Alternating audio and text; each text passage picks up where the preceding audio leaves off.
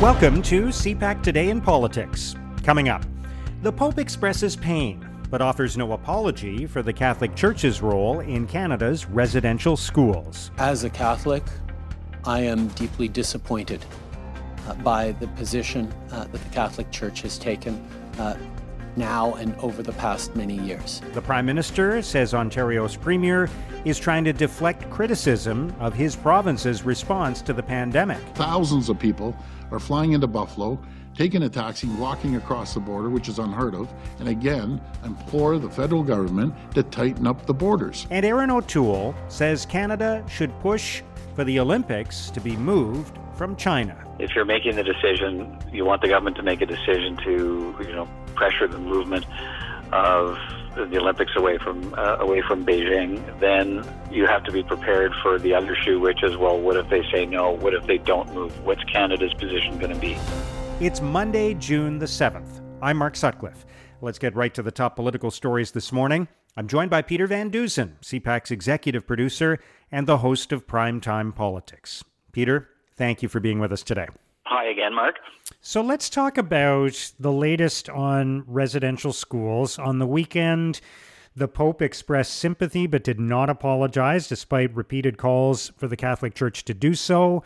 And there was reaction from the Cardinal of the Church in Toronto to recent comments made by the Prime Minister on this subject, holding the Church responsible in part for the residential schools program and the horrifying atrocities associated with it. So there have been a number of developments here, and I wonder if what do you think about where this is going? Well, look, it's more interesting to me to think about what must Indigenous people think about where this is going. The people who have been victimized, the people who have, who are either or who are survivors of residential schools or relatives of survivors, and of course we've seen, we've heard the stories of, and it's well documented that, residential school survivors. It's an experience that causes harm for generations and generations to anybody who's had a family touched by it. So I'm really thinking about that. I'm thinking that what are they supposed to think? We have the Prime Minister of Canada who's come in for his own criticism for his handling of this issue. Not just this, the government's position on residential schools, the murdering and missing women and girls inquiry, and the action plan that's taking a lot of heat from Indigenous groups, and the Prime Minister, setting his sights on the Catholic Church, saying it needs to step up, and the Pope needs to apologize, and the Pope gives his Sunday address in St. Peter's Square on the weekend, Mark, and doesn't apologize, talks about the pain and the regret and the need to move forward and collaborate, and the Archbishop of Toronto largely does the same thing. But now you've got the Archbishop of Toronto and the Prime Minister of Canada pointing fingers at each other about who's really to blame for the experience of residential schools and next steps, and fighting over who should release documents and who shouldn't. So, my sense is that Indigenous people, watching all of this unfold, are thinking a lot of, here we go again. Responsibilities being passed around. But I get the sense, I talked about this last weekend, that, there's been a real sea change in the country. I think that there's momentum behind this from well outside the Indigenous community, that things have to change. Yeah. All right, let's turn from there to the latest on the coronavirus pandemic. And we've seen more back and forth between Ontario Premier Doug Ford and Prime Minister Justin Trudeau. Trudeau recently said Ford is trying to deflect criticism of his own performance by blaming the federal government. There have been times when Ford and Trudeau have gotten along, or at least their administrations have, over the course of the last 15 months on this issue, on this file. But it appears as though there's a bit of a fracture in the relationship. What do you make of all of that? Yeah, I think it's, look at this whole question about taking action on the border. More action on the border has been, Doug Ford's leading kind of, demand for the Prime Minister for months now. And the Prime Minister keeps saying, tell me exactly what it is you want me to do, Doug Ford, and I'll do it for you. Ban international students, shut people out of the border. Just tell me how you want it to work, and I'll do it. I think that's on both sides. there's some narrowness around the approach here and exactly what's being asked for. It is within the purview of the federal government to stop people from taking planes, to the border on the U.S. side, then jumping in taxis and driving across to skip the hotel quarantine. Doug Ford's talked a lot about that. I'm not sure why he'd have to make a special request to the Prime Minister of Canada to tell him to please make that stop happening. But I think what we're really seeing is Doug Ford's got an election in I think a year from now, and Justin Trudeau has an election coming up likely much sooner than that. So I'm listening to this and watching it and wondering if a lot of people aren't thinking this is now the sharpening of the rhetoric, because it's a little harsher in the last few days, the back and forth between especially the Prime Minister responding to Doug Ford and ministers in his government. It feels a lot like setting a narrative for how you want to increase your seat count in Ontario by making Doug Ford the villain. And if we get an election in the next few months, which a lot of people think we might, are we going to see that rhetoric sharpen in the weeks to come, Mark? As we, I think what politicians are feeling now, on all sides, is that we've gotten to a point now where the vaccinations are taking hold. Sure, there's still concerns about variants, but the criticism over vaccine supply is starting to fade. We're getting lots of vaccines, and people are getting vaccinated, and we're getting second shots, and all of that is taking place. So are we starting to see the pivot from let's all just focus on the pandemic to let's start setting a narrative for upcoming elections? Yeah. And what do you think about that? Is that the direction we're going in at the moment? There's been a lot of speculation that given where we're likely to be in the pandemic and the fact that there are municipal and provincial elections coming in Ontario and Quebec over the next 18 months, that the timing could be right for an early fall election.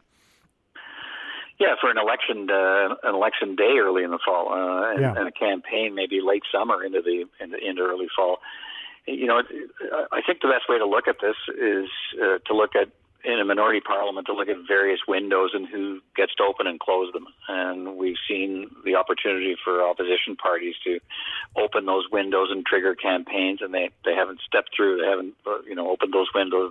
Particularly the NDP's made sure that the minority government has survived. But the government, the Prime Minister himself, gets to open those windows. So that's kind of where we are now. I think you have to look at the Prime Minister's thinking about possible windows.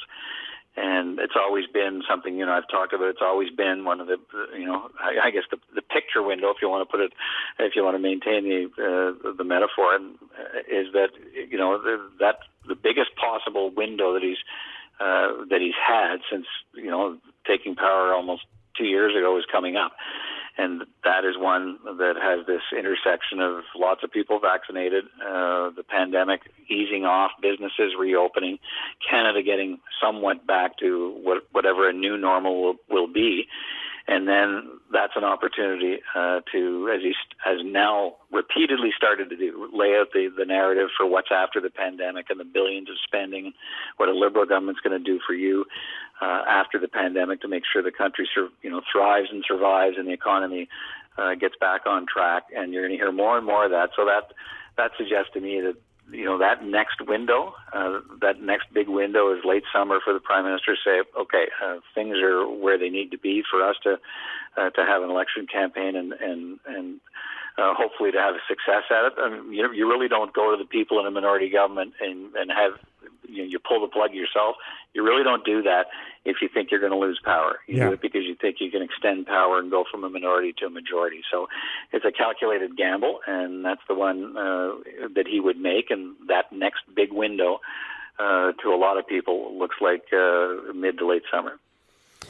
All right, let's talk about Erin O'Toole suggesting to the Prime Minister late last week, as Justin Trudeau gets ready to attend the G7 summit in London later this week, that he should, while there, push for the international community to move the Olympics from Beijing. The Winter Olympics are in Beijing next year after the Summer Olympics in Tokyo this summer. Move them from Beijing to another site, in part because of the detention of Michael Kovrig and Michael Spavor. How do you think this is going to play out? Well, I think it's a conversation that's probably going to, pick up some steam in the next couple of months? Could it, we just talked about an election. Could it be a significant election issue? Perhaps. Certainly, the relationship with China would moving the Olympics, be part of that conversation. I think it would have to be. But I think that, there's sort of two shoes to every kind of decision like this, and they drop at different times. So if you're making the decision, you want the government to make a decision to pressure the movement of the Olympics away from Beijing, then you have to be prepared for the other shoe, which is, well, what if they say no? What if they don't move? What's Canada's position going to be? So think of, let's go to the Olympic analogy. Think of the hurdles. It's always, when you cross one, it's about thinking about the next hurdle coming up. So there has to be some consideration given to what next. So if Canada takes the position that we want the Olympics moved, and China's, the IOC, and they don't move the Olympics, let's say that's the ultimate decision, then is Canada going? Are we sending athletes, or are we making the decision that no, for all kinds of reasons, largely the poor relationship right now between Canada and China, that we're not going, and the detention of the two Michaels has made us decide as a country that that's the way we can show our displeasure. So, I think Erin O'Toole is pushing that message about moving the Olympics, and the government's clearly thinking let's let this go for some time before we fully engage on this, because we have to make two decisions: the pressure to move them and the decision to not go if they don't. Yeah. All right. Big decisions ahead on many different fronts. Peter, thank you so much for joining us today. All right, Mark. Take care. We'll talk soon. That's CPAC's Peter Van Dusen. It'll take a lot of investigation to find some of these bodies. Now, here's what political columnists and commentators are writing about today. In the Ottawa Citizen, Brigitte Pellerin argues we should keep the anger and outrage alive over Canada's residential schools. Pellerin writes, "It has taken the discovery of 215 children near Kamloops to make non-Indigenous Canadians get it. Those children deserve to have their memories honored, and we must start by recognizing that what happened to them was no accident. We owe it to our Indigenous brothers and sisters to do what we can to understand the depths of the trauma they suffered and continue to endure. Acknowledging the truth of what was done to them in our name is the beginning of the work we have to do." In the Toronto Star, Robin Sears argues more brutal revelations about residential schools are coming. Sears writes, "An in-depth inquiry will surely be launched to investigate how, why, and under whose supervision thousands of children died. It will name many of the perpetrators as well as their victims. It will divide communities and families when some of the stories are revealed in grisly detail. How governments and politicians react to this coming tidal wave of grief and horror will make and break careers. This will be as testing a moral, cultural, and political moment as Canada has ever faced." In an editorial, the Toronto Sun writes that Canadians should be rooting for our First Peoples. The Sun writes, "Once again, the news is full of headlines about First Nations people and tragedy. This latest story has led to broader conversations about respecting our First Peoples and ensuring them equal access to success and prosperity. One of the many things that can be done is to ensure that when news of our First Peoples does make it onto the front pages of newspapers, it is not just negative news. The tragedies deserve the ample coverage they receive, but we also think the successes deserve attention." Now, here's what's coming up on Canada's political agenda. Canada's Foreign Affairs Minister will appear before the special Canada-China Committee of the House of Commons this evening.